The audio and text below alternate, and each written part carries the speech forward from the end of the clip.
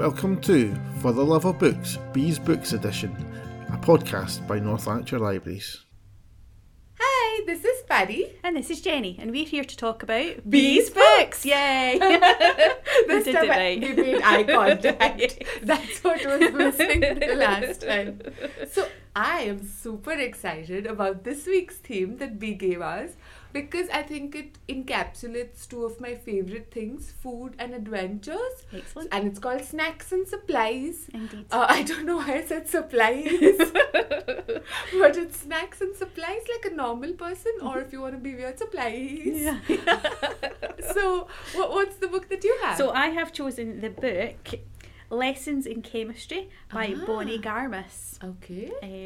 And I want to talk a bit about the cover later on as well, harking back to one of our other podcasts. Right. But I can see a rainbow and possibly some kind of animal that might be a unicorn. So I need to know what you're doing. So What are you talking my about book today? Is The Magic Faraway Tree, A New Adventure by Oh. Jacqueline Wilson. Oh. I don't know if you know the original Faraway Tree Yes, series. yes. So I didn't know that Jacqueline Wilson, who is this ridiculously prolific writer, I don't know how she manages to write so many books, but she's doing a spin on the Magic Faraway Tree series. Oh. And this is one, and there's another Christmassy one, which is next on my list, which is like a Christmas adventure. Mm-hmm. So, yes, so this is my book. Okay, I want to point out neither of her books straight away have anything to do with snacks or supplies. No. No. So, what does the Magic Faraway Tree have to do with snacks? Right, so this requires some little bit of context. Excellent. Okay? But actually it doesn't, but I'm going to give it anyway. So Enid Blyton books, I don't like generations of Indians have grown up reading it. I don't know now if kids are still reading it, but certainly when I was growing up and like my previous like sort of grown-ups and like things, it just sort of captured our imaginations, and the things that we most loved was all the food descriptions. Like for us, things felt so exotic, like not the Magic Faraway Tree series in which it was fantastical, but even like the famous five, they would go on picnics, and now as an adult I'd be like, okay, they're eating boiled eggs with a twist of salt. Not the most earth-shattering sort of thing. But you know, when we were growing up, and obviously we used to grow up with different kinds of Indian foods, so reading about all these picnics and the midnight feasts at Mallory Towers and all the farms that these people used to go to or have like under, like they were hiding from smugglers and having like these made up picnics and feasts, it just completely, we were so obsessed with it. But the first Enid Blyton book that I ever read and loved, and in fact the first fantasy book and the first like proper chapter book that I ever read when I was 5 was The Enchanted Wood, the first in the Magic Faraway Tree series. And it was like love at first sight. Like even now, while rereading this book, or reading this book, I guess, where Jacqueline Wilson revisits, but with new characters, sort of new kids, climbing the tree. So I should tell you what the Magic Faraway Tree is, I guess. But it just sort of like I wanted to head back to this sort of nostalgic kind of thing, but in a new way, which I quite enjoyed. And so there's lots of different kinds of food in it, and it's also an adventure because the Magic Faraway Tree lives, in the Enchanted Wood, which these 3 kids, they, sort of stumble, they have a cottage next door, they come for summer holidays for 6 weeks, and they find this wood, the Enchanted Wood, and then they find the Magic Faraway Tree, which is like, it's this magic tree. And it has like a bunch of like increasingly ludicrous characters living in it. There's quite fairly normal Silky the fairy, as one, a fairy. There's an angry pixie. That's the first person you meet on the Faraway Tree, who is often like throwing jugs of water or onion soup or like whatever he has, because he's very angry. Everyone's like looking at him like, he doesn't have any privacy. So they climb up, then they meet Silky, who's nice and often gives them food. And then they go up a little more, and there's like Dame Wash-A-Lot, who washes a lot of laundry. It sounds a bit like me. But do you do what she does, which is just tips the water over and like drenches? No. So you've got onion soup and then her water comes and Nice. hopefully washes it away, which is great. And then further up you go, I think there's a couple of other people from the original series that are not in this series, from what I remember, but at the top of the tree is Moonface. That's the only character I remember from the original ones. Guess why his name is Moonface? Tell us. His face looks like a moon. There's no code there. Oh, there's also Mr. What's his name? I forgot about him. His name is literally Mr. What's his name. Oh, okay. Because there was a whole plot point in the original books, which I still remember, that at one point he kept getting irritated that nobody remembered his name. So he goes to the land of secrets and whatever. I'll tell you about the lands at the top of the tree. But he finds the secret of his name or something like that. And he learns it, he tries to memorize it, but it's so long and so overly complicated that he's just okay, Mr. What's his name is fine.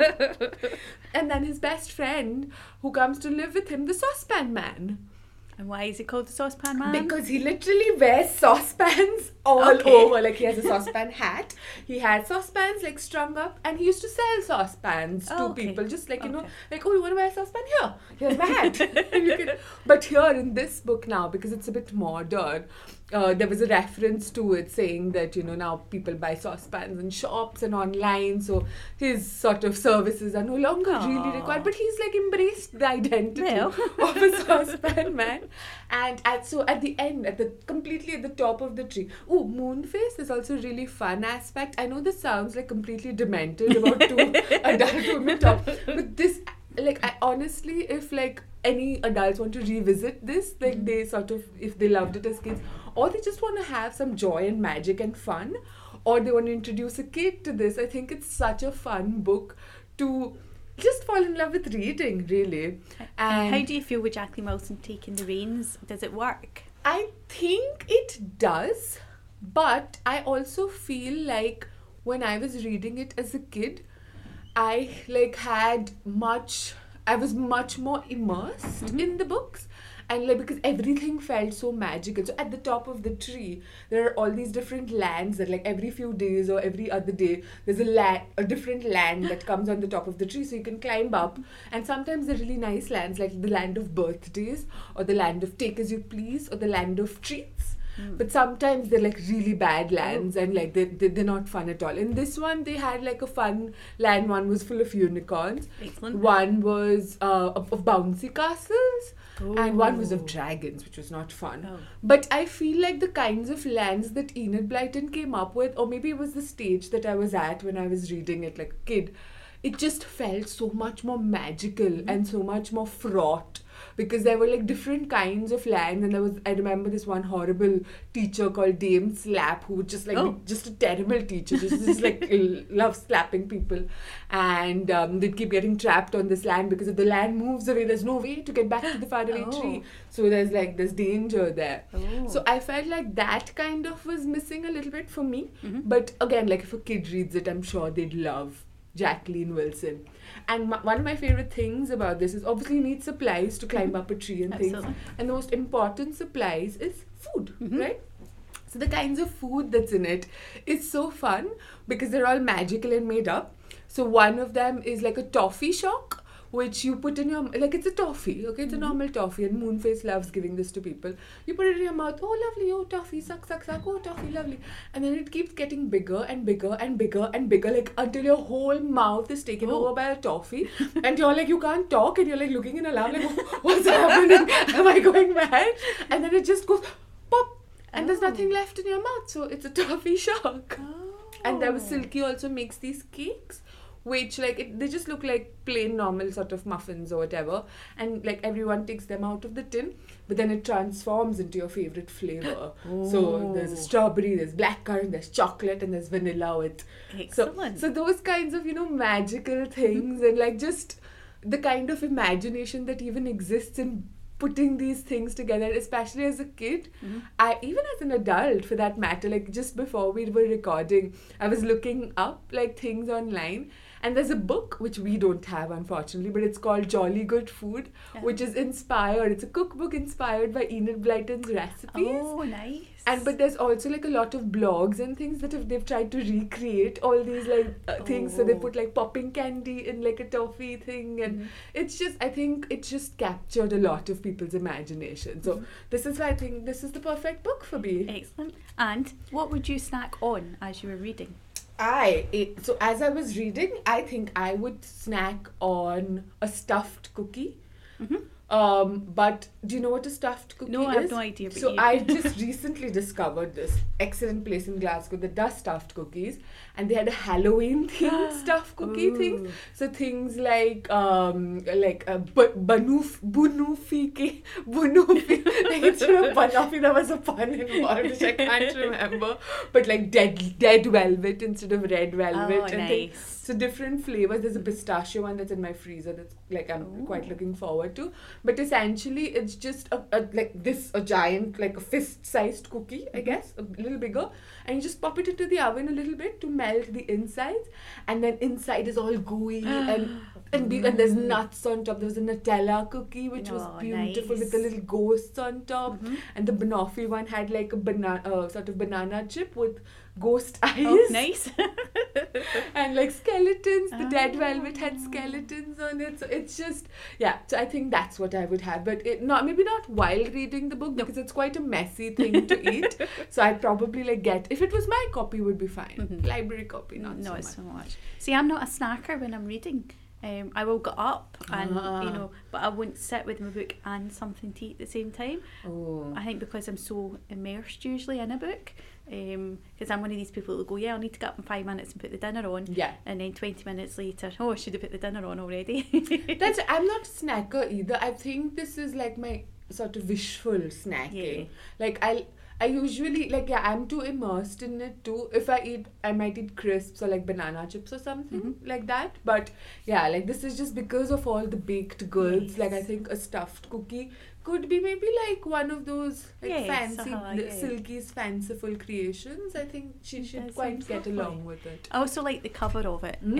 It's I can't remember what the covers of the original ones were like, but it's very, it jumps out at you. And there's a dragon at the back. I was just going to say, there's not a unicorn on the back. I thought I'd seen a unicorn, but there is a dragon. But, there is a unicorn on the front. That's fine. Because they did go to the land of unicorns. I was like, you couldn't possibly have made that up. But there was a rainbow on the back, was, so yes. get away with that. It's just, I fully recommend this to adults, to kids, to just somebody who's just, looking either to revisit a nostalgic childhood or just, if you've not read the originals, is that okay? It is okay, yes. I think, for me, obviously, because of my relationship with the books, I would go back to the originals and read them. In fact, this has inspired me to reread the originals. Excellent. But maybe I'll read them and I'll be like, actually, they were not as good as sometimes that happens, books that you love as kids. Yeah. As an adult, you have, different gaze, I guess, because you lost the joy of and magic. But it was so nice revisiting this, even, through Jacqueline Wilson's, because she writes at the end that this was the first book, the first big book that she ever read and fell in love with. So she was super excited to revisit it.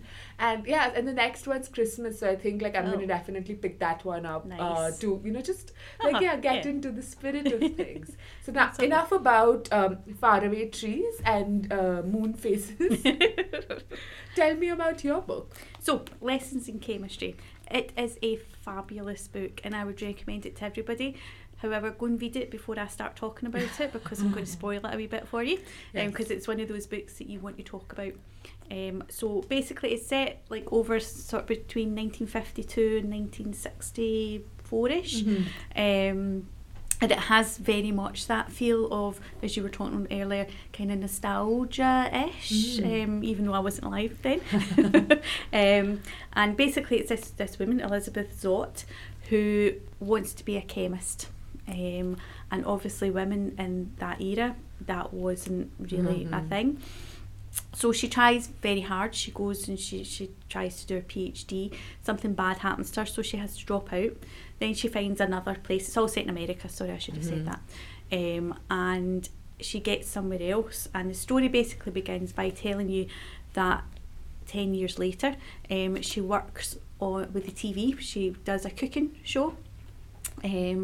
and she's basically writing a wee message to her daughter to put in her lunchbox to take to school. Oh. And then the daughter comes home, and basically she finds out her daughter is giving her very nutritional lunch to somebody else. Oh. So Elizabeth goes and speaks to the dad of said child, who works in television, and basically she gets into television through that, not on purpose, but through that.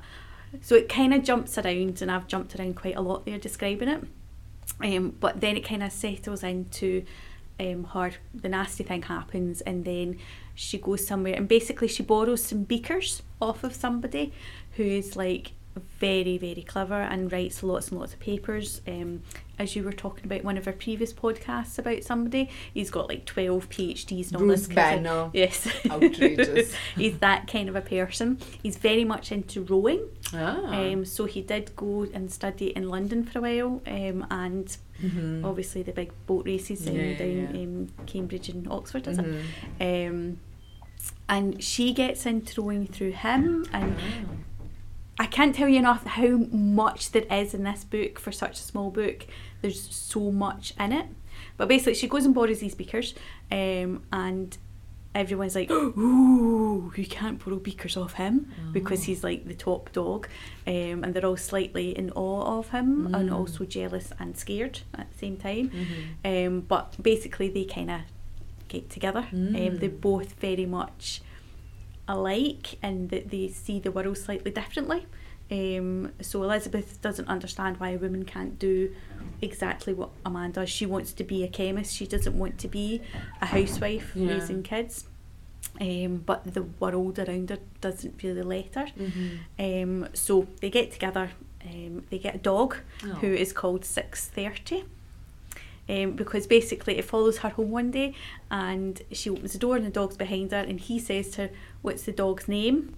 And she hears what time it is. She says 6:30, and basically but he is my favourite character in the book because he also has a voice. So again, Elizabeth doesn't go with what everybody else thinks, so she teaches her dog words. So by the end of the book, I think he knows 695 words. But you hear his voice, like, as you're going through when something else bad happens.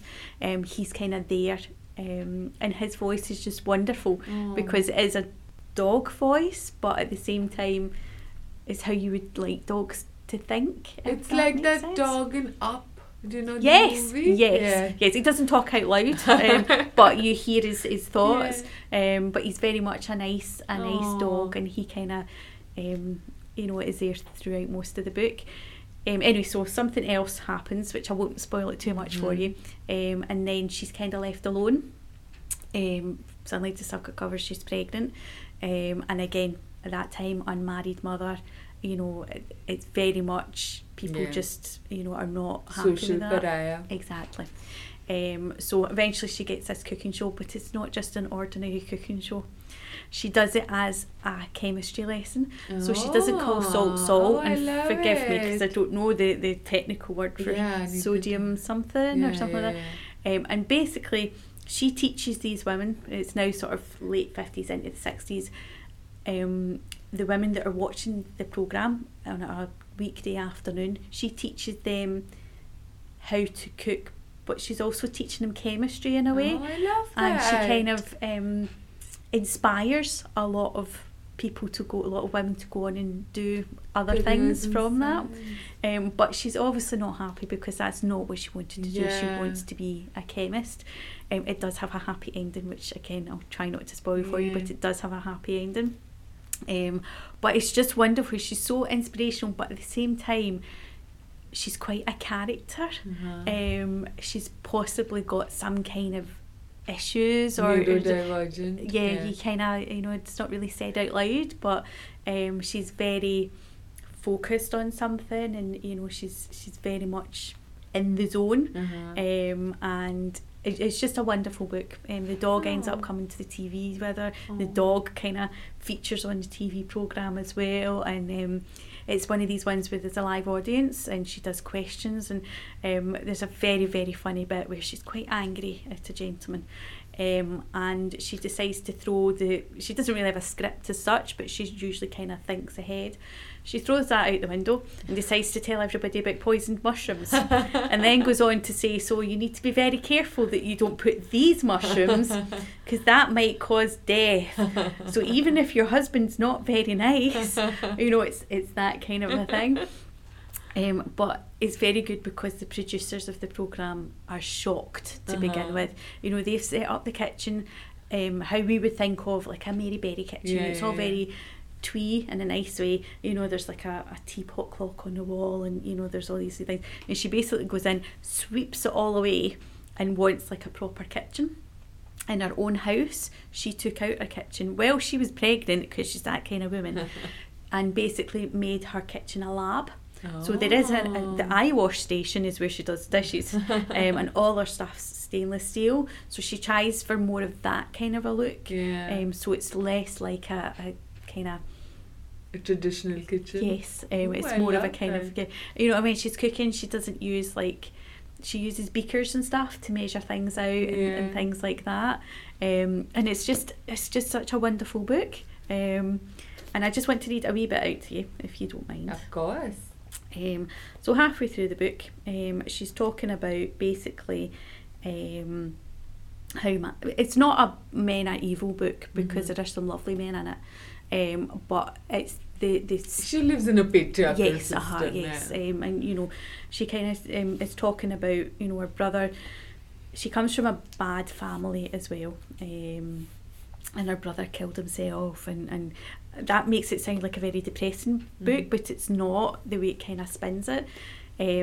But she's talking about how her dad was very much, you know, set things on fire and things, in a kind of encouraging you to believe in God type way. It was one of these kind of quite fundamentalist. Yes, but then he kind of set fire to the wrong people, and bad things happen. Anyway, so she's talking about basically men, and she goes on to say, she only ever seemed to bring out the worst in men. They either wanted to control her, touch her, dominate her, silence her, correct her, or tell her what to do.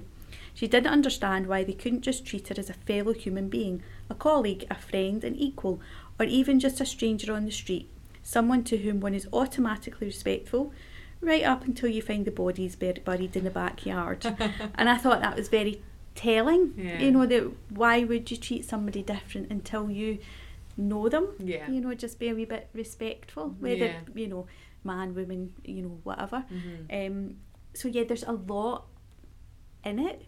No, you've completely sold it to me. I especially love the idea of, like, obviously she was very unhappy in the kitchen and like on the TV show, but I love this idea of, like, there should be a TV show, I think, of somebody, you know, bringing cooking and science together, but like owning it. So like obviously now there would be room for that, but just like making it fun and making, like, I think that's such a more fun way to learn about science and more everyday applications of science, that you wouldn't, be it like sodium and like like baking, for example, is all chemistry, or if it's like poisoning your husband when he annoys you too much. Exactly. Like in the Great British Bake Off, the current season, there is a chemist, like one of the contestants has like background in chemistry, and he's like killing it. He's so good at it. So obviously there is there's like some crossover there. So the supplies here are obviously the scientific, the chemical chemistry supplies. The beakers, which kind of starts the whole story. Oh, I love it.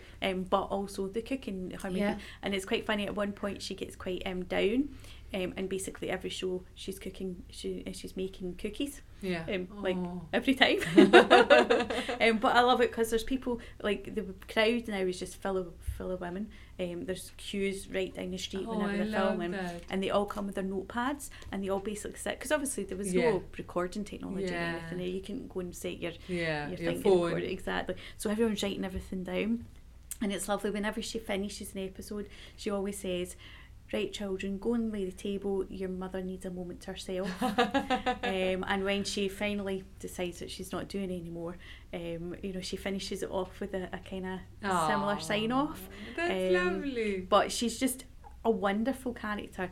Her child, who I've forgotten the name of actually, is very, she doesn't raise her child like people would. Yeah. She just assumes that her child will know everything. Yeah. And so, you know, when her child's like put into school a year early because she needs to go to school, but she already knows more than anybody and possibly some of the teachers. You know, she speaks several languages, you know, that kind of a thing. Oh, She very knows her good. history. So you can understand why 6:30 also Yeah. manages to learn. Yeah. all Yes, sorts of things. course, as a dog does. But No, he's lovely as well. He's had a troubled past as well. He was trained as a bomb squad dog, but was a bit scared of getting blown up. So kind of disappeared from that and then made his way to her. So everybody seems to have like a They've all found each other. background. Yes. Okay, yes. so I have a very important, unrelated, but related question. So, if, like, you know, we've spoken about food and like snack supplies, if you had to choose a food from any of the books that you've read, like throughout your life, what food would you most want to eat for lunch today? For actual lunch. See, I was going to go with Bertie Bott's every flavoured bean, but that's not lunch. That's, I mean, it could be like a dessert, a snack. Yes. Yeah. Yes. Oh, that would be good. Yeah. Wouldn't you be scared that you'd get like sock flavoured? But that's all part of the fun. See, I have like a huge, like a very low threshold for disgusting stuff. So I think like if I got some like vomit flavours, it would just put me off of the beans and food maybe. I think you'd have to have something else sitting by the side. If you get the dodgy one in a packet of those sweets there's a coffee one in them, and you get the coffee one, you need to have another sweet to get rid of the I would taste quite be happy with the coffee one. No. So not like a cup of coffee to go with. No, exactly. But I don't know, like the proper lunch food. I do like a picnic, I have to say. So I would quite like a Famous Five kind of picnic, as long as there was jam tarts. Yeah, they always seem to find these farms, no matter what adventure they're on, and the farms always have like freshly churned butter, freshly made bread, jam, like all these farm wives are just like making this.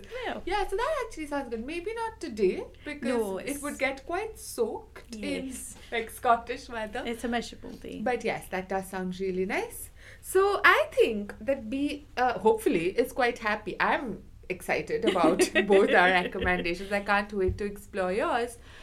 Do you think B would be satisfied? I think so, yes. And do you think she has any ideas for what the next episode She is does, going to be? she does. So our next episode is all going to be about heroes or villains. Oh, right. Oh, well, I have to say I do have a soft spot. Soft spot. I have all the corners and spots for villains. I love a well-told villain. Yes, exactly. So I can't wait. Yes. But yes, thanks so much for listening.